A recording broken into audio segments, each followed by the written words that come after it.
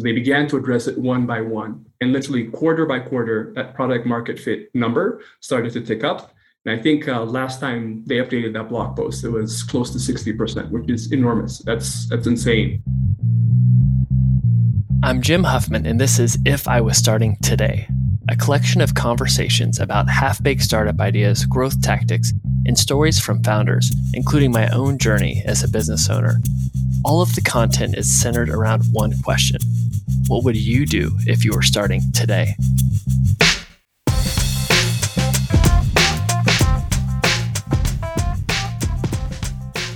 All right, Jonathan, welcome to the podcast.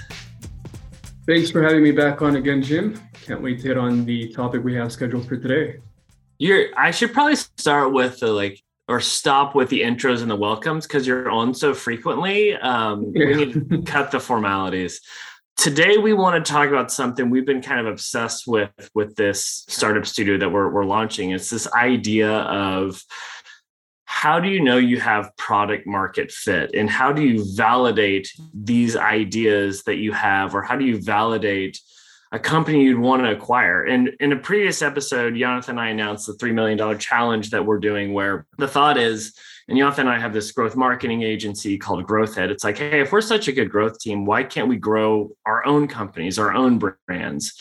And so instead of talking about it, we're like, let's actually do this. So our goal is to grow 3 companies to over 7 figures in sales, one being our own agency. The second is a D2C brand. A third is a company we would acquire. And so we've already achieved that with our agency. So we're working on the other 2. But as we're looking to go down that path, we're trying to build the right muscles and the right system to be able to do that. And a big part of that is validating ideas and understanding product market fit. So Jonathan, do you want to talk about the purpose of why we're putting so much energy and effort into this? Anything else you want to add? Absolutely. So I think this also comes from my experience working with a lot of clients and seeing them banging their heads, working on projects that, quite frankly, don't have much prospects. And there's huge opportunity cost, especially with all the other potential ideas and even the business we're working on right now, which is the agency. So we want to make sure that we're working on something that the market wants, and so that we can focus most of our energy on the one project, or few projects for that matter, that have the greatest potential to grow and get us to the desired end goal. So that's the big purpose behind validating these ideas early when it's still cheap, both in terms of time and also money. So that's the big takeaway and the reason why we're so focused on validating ideas. Yeah, I mean, and just for context, our agency will be doing sales calls or lead calls that people want us to be their growth team, but sometimes they want us to be their savior because they're like, I've got this website, I've got this product, nothing's selling. And Jonathan and I will get into the numbers. And when we see some red flags, it's around hey, really low conversion rate, really low repeat purchase rate. All your traffic is from paid and the unit economics aren't good, we'll be like, please don't hire us. If anything, go talk to your customers, go iterate on the product, because we've tried to be their saviors before. We'll fall in love. We'll have empathy for these founders and we want to help them, but then it ends up backfiring. So yeah, we're trying not to do that to ourselves. But Jonathan, for someone that's okay, I hear this thing called product market fit. Okay, whatever. How would you define it to someone in layman's term? What does product market fit even mean? Yeah, I think the most layman I can get this is there a market for what you're making, essentially? Do people want the product that you're making? Hence the product market fit title. But I think there are many technical definitions, and I'll get into that in just a moment. But fundamentally, the big thing is, you're making this idea, you're working on this project, you're obviously very obsessed about it, but are there people who are willing to part money for it, essentially? That's the big question. And it's a very challenging way to define. Most startups go through this very difficult process of just trying to change it, tweak it so that it gets to the point where there's enough demand for it in the market. But at the end of the day, is there someone who wants your product? That's the most basic definition I can give you for product market fit. Yeah, and it sounds warm and fuzzy, and we'll get into some ways to actually quantify it. But Marc Andreessen has a good quote around it that I'm not even going to try and say I'd butcher it, but it simply goes, you know it when you have it. It's you don't even have a good version of your product, your service, and you can't handle the demand of people coming at you trying to hand you money. The companies that don't have it are a little bit in denial. You're like, oh my gosh, we're one product iteration from ramping this thing up, or we're one business development opportunity from closing the deal. Or it's like, hey, once we find that right acquisition channel, we're there. I know, because I've been a part of those startups that are in denial of no man's land. And it's a tough place to be, but simply put, you'll know it when you have it. But that's not a good enough answer. How should you measure if you even have this thing called product market fit? Yeah, this is actually my favorite part. So what many people refer to when they talk about measuring product market fit are actually the lagging indicators. As you were just saying, when the press is knocking on your door and you're featured on all these awesome publications, friends, your mom is calling you about this product that you've just launched, that's when you know you've hit product market fit. But actually, the most important way to measure it is using some early indicators of product market fit. So, and I think the best definition I've seen of product market fit is by Sean Ellis, the person I think who also probably coined growth hacking. And his definition is, if you were to survey, let's say, out of the 100 people who are using your product, and this could be early days, if you were to survey them, what percentage of those people would say they would be really, really disappointed that if your product were to not exist the next day? And his number that he's, I think, identified after years of trial and error, working with many startups, is 40%. So if you have 40% of your users who are obsessed with your product, who would be very disappointed if it didn't exist the next day, then by that definition, you've hit product market fit. And the best part about this definition is something that you can control. You can actually tweak the variables. It's not set in stone. It gives you a roadmap to actually get to work on your product so you get over that 40% hurdle. And we can go into more and more detail about what that means for companies, but I think that's definitely the one thing, the big takeaway is how do you get to that 40% mark of your users who would be obsessed, who would be disappointed if it were to cease to exist the next day. That's the number one way to measure product market fit. And it's so not sexy or exciting, but it's very doable. So if someone's listening to us wait a second, crap, do I have this thing called product market fit? Go to Google Forms, make a Google form, do a multiple choice question. How would you feel if this product went away? I forget what the other options are. We could put this in the show notes. But one of them is very disappointed if it went away. Send that out in your email list. Do it as a text email, like a letter from a founder, and see what people say. And the responses will be eye-opening. And one other call out, product market fit isn't something that you arrive at and you're there forever. It's something that can change, especially if you're working in software where new competitors come in, technology evolves. You want to have your finger on the pulse. So you want to be sending this out at a cadence. Maybe it's quarterly, it's annually, whatever that is. Some other things that I would be looking at to understand traction and product market fit that we do in addition to this survey is, hey, what's the conversion rate?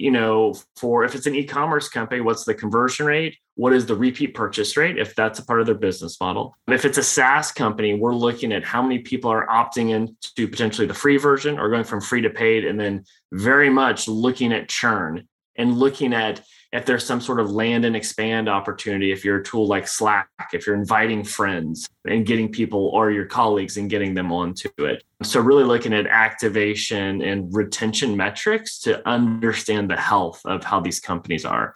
Actually, you just hit on a very interesting point, Jim. I just wanted to add referral rate as well would be big, I think, as a metric that you'd want to measure. It's another one of those health early indicators. So if you have a product that's getting referred almost organically, Slack would be a very good and interesting example. So once you enter a company, employees would refer that product to almost everyone they work with. I think that's a very, very telling early indicator. That's not part of the definition I gave earlier. No, that's a really good call out. All right, let's get into some examples of companies that have gone through a process of trying to find product market fit where it didn't work, or they're like, holy crap, I'm onto something. I think Superhuman had a pretty cool one. Yeah, Superhuman is actually the most fascinating one. I've done a lot of reading behind companies that have gone through this process, partly because I think no one has documented that process as well as Superhuman. The fascinating thing about Superhuman is the founder had a very huge and successful exit with Rapportive before Superhuman. And there was a lot of drive and, his investors, when he launched Superhuman, were waiting for this huge launch to a large base of users. Yet he took the exact opposite approach, where he methodically launched the smallest group of people. So it was white glove service, but it was more of a learning exercise for that team so that they can find out what percentage of their users would be disappointed if Superhuman didn't exist. And to answer your question earlier to the Jim that you had, like on that survey, what are the other options? So it's very disappointed, somewhat disappointed. So these are the people on the fence. And then the others are not disappointed. And what Superhuman did is they took the people that would not be disappointed if Superhuman didn't exist, and they completely discarded them. They didn't even want to pay attention to those people because they were going to pollute the data. So what Superhuman did essentially is took an initial read. And when they started, it was 22% of visitors who would be very disappointed if they didn't have Superhuman to use the next day.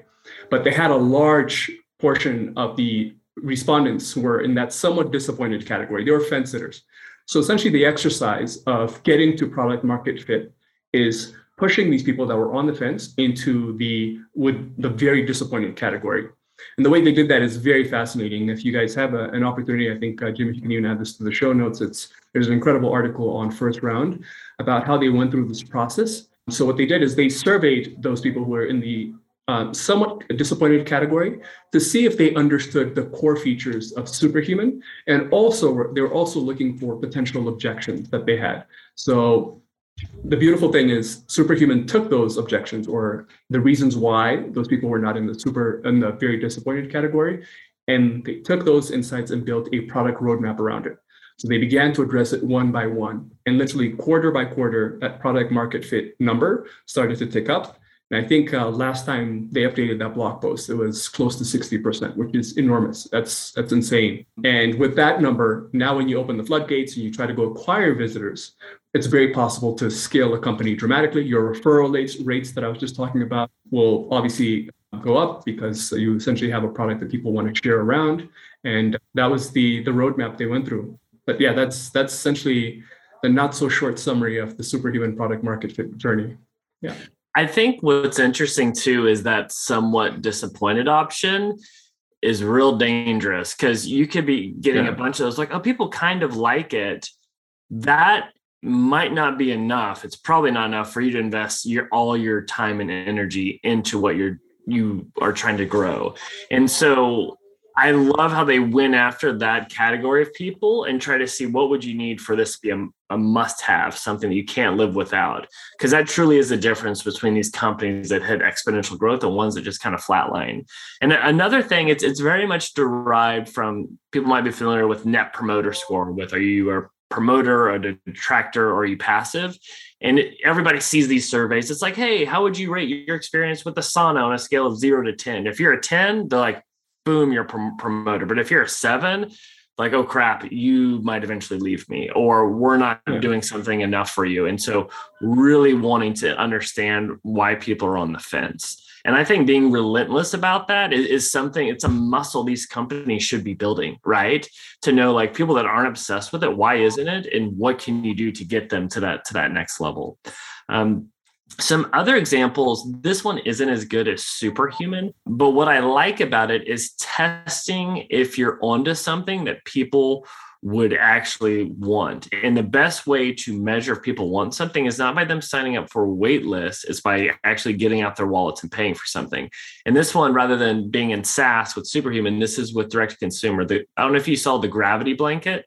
Whenever they launched, essentially it was the first weighted blanket. It's like 20 pounds. You wrap it around your body. It's like when you go to sleep, you're being spooned, which is all lovely. And so they launch on Kickstarter. I think he maybe had a prototype. If anything, it might have been just a nice Photoshop version. And they did $3 million in sales, which truly shows, wow, there is something here. And while they're giving the product to people and getting feedback and see how they would feel if it went away, that is a great signal that, hey, this is probably worth manufacturing this thing to see if this should be a business. But I think that's interesting. And what you and I struggle with is, okay, that's great. We understand how to get to product market fit. But if we're standing up an idea, crap, how much do we invest fixed to make it real and good enough to get to that 40% level, because we could be wasting a lot of time and money going after something. And we've been studying a lot of other startup studios. Atomic VC, they've done some really big companies. They're doing OpenStore, they're doing Hims and Hers. And what they do is they started off where they would launch one new thing a year. I think they launch one new thing a month now. It might be even more than that. And they essentially give it 9 months to live. And then after that, it's on its own. And what I take away from that is giving a fixed runway of time. While I'm not acting like we're rolling in money and we don't care about money, I think time is the most precious commodity in all of this, if you're trying to stand up something and get it to product market fit. So, Jonathan, how does this play a role in what we're trying to do as far as launch our own companies, but also acquire companies? Yeah, so we just discussed product market fit. And I think that's a very useful skill, or I should say methodology to have as we're vetting these companies. If it's for acquisition, we want to look at the numbers, potentially survey their clients to see, one, are they anywhere near that product market fit? Let's say 40%. Would 40% of their users right now, paying users, be very disappointed if their product didn't exist? Knowing that number off the bat, we probably know more about that company and where they are on that product market fit spectrum than the people who currently own it and run it. And that allows us to essentially decide if this is something where if we were to invest our time in, would we feel comfortable getting it to that point? Will we have let's say a product roadmap that would help us address some of those issues that the people, the fence sitters, have identified, that we can hopefully solve for that and get those people to become in the very disappointed category. So that's a methodology we can use when we're acquiring them. When we're trying to build a company from scratch, it's a bit more challenging because we essentially would have to, if it's a product that we want to do pre-sales on or maybe build a waiting list, we would build an audience who necessarily haven't parted with money yet, and haven't played with the product. They haven't experienced the product. So their feedback, I feel like, might be deceiving a little bit. And we might feel like we have a product just because a few people have signed up to a waiting list, and that might deceive us and lead us astray. So I would feel less confident if we were to follow that methodology. But imagine if we were to do that with sales and we knew that it was flying off the shelves and all the metrics associated with it, like repeat purchase, referral rates, the average order value, conversion rates, all those numbers were looking very promising. We would feel very confident that this product had product market fit, and we would define the product roadmap and maybe even other product lines we want to build based on the feedback we have from that 40% of obsessed buyers. So that's the methodology. Obviously, we'll share more as we go through this process, both through the acquisition and D2C brand building process we're going through. But yeah, it's definitely not a perfect exercise, but there's surely a lot to learn and a lot to share with you guys as well. Yeah, because as we're looking to launch this D2C brand that we'll be talking about more, I kind of was talking with Jonathan. It's like, we've got to give ourselves a fixed amount of time. We have to put a fixed amount of money to do this, because I think the worst path we could go down is the slow death that we see so many great ideas go down, where it's like, oh, I'm working on this thing. It's like, it's almost there. Or, we're just, we're still doing the next version of the website, and then 3 years pass and still that same update. I want to be decisive and ruthless, which is hard because I hate confrontation and I'm a people pleaser. But I was inspired. I was at some event in Seattle, and there's a company here called Pioneer Square Labs, and they have a validation team. And I was like, I wanted to talk to them. I was like, this sounds fascinating. And I was at this happy hour. I was talking to this girl who works there. She's drinking her glass of Chardonnay in a nice plastic cup. And I was like, what do you do with the validation team? And she took a sip of her wine. She looked at me and she goes, I'm the idea killer. I killed the ideas. And I was like, oh my gosh, you're so cold-blooded, but that's amazing, because you have to remove your bias. You have to remove your emotion from it and be like, if this isn't good enough, we've got to kill it and move on to the next one. But if it gets to that level of traction or product market fit, let's double down and go all in. So I'm trying to have that kind of cold-bloodedness as we're going into launching this. And so what I was tasking you with was, you need to be the person that's cold-blooded and tells us when to stop and when to go. What are the metrics for success with this? Because I'm working on R&D, making the product, working with our creative director to stand up this brand, working with our ad team to launch it. And what we've decided is, actually, let's even give the options. We're like, there's 3-4 ways we could validate this. And one is we could build up a wait list, which, to be honest, we could do that kind of easily, which I still want to do. The second is, can we actually sell this with just marketing this product? And we don't even have to manufacture it. We can sell it. And could we prove unit economics? If this thing costs, $20 to make, if we sell it for $70, can we do it where the cost per acquisition is, under $20, under $15? But you were like, no, like that those are all good signals. But at the end of the day, we need to get the product in people's hands and we need to ask them. So what did we settle on for a sample size as far as how many people need to have this product and use it? The best thing actually is you can get directionally valid data with even, let's say, 40 users.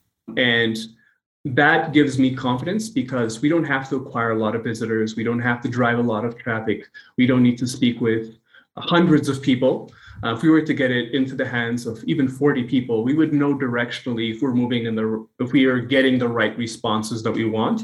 I think what I would be looking more into is, over time, are we getting better? Are we getting closer to that 40% as we're making these tweaks to the messaging, to the positioning, to the product itself as well, if it's in the hands of people? Are we addressing those things and pushing more people into we would be very disappointed if this product didn't exist category? So that's the trend line that I'm looking for. And the best thing about this, though, is product market fit. It's not just a number, an absolute number that you look at, but it actually defines the product roadmap. It defines our priorities as a team and forces us to work on the things that would get us to that 40% mark. And the closer we get, essentially everything else will work around it.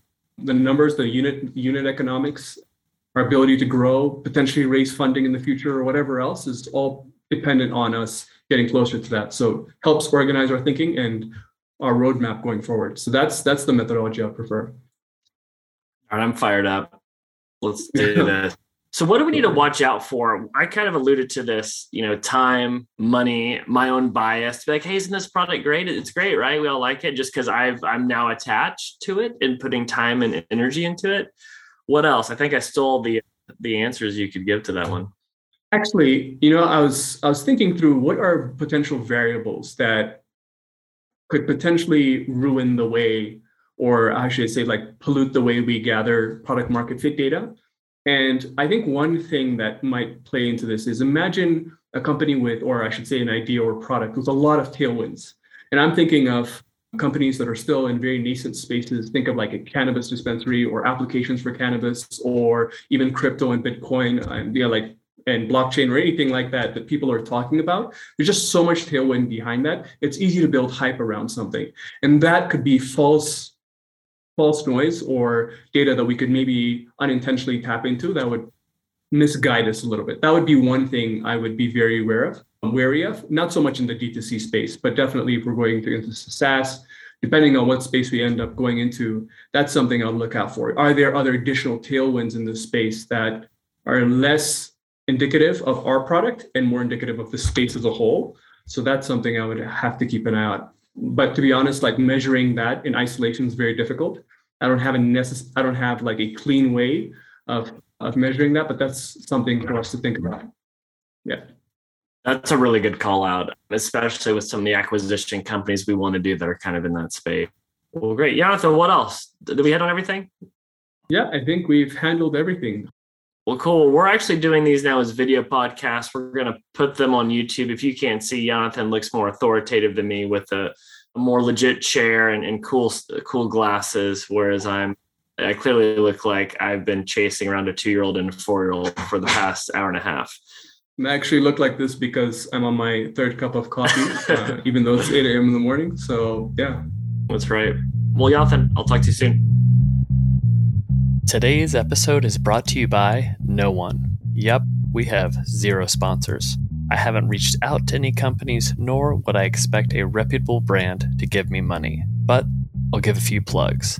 First, I send a weekly newsletter each Thursday featuring 5 articles or tools that have helped me. You can sign up for these weekly updates at jimwhuffman.com. Second, for anyone running a startup, if you need help growing your business, check out GrowthHit. GrowthHit serves as your external growth team. After working with over 100 startups and generating $250 million in sales for clients, GrowthIt has perfected a growth process that's hell-bent on driving ROI through rapid experiments. Plus, you'll get to work with yours truly. So if you want to work with a team that's worked with startups that have been funded by Andreessen Horowitz or featured on Shark Tank, then check out growthhit.com. And finally, I wrote a book called The Growth Marketer's Playbook that takes everything I've learned as a growth mentor for venture-backed startups, and I've distilled it down to 140 pages. So instead of hiring a growth team, save yourself some money, get the book, and you can just do it yourself. I hope you enjoyed this episode, and I'd love to hear feedback. I'm on Twitter at Jim W. Huffman.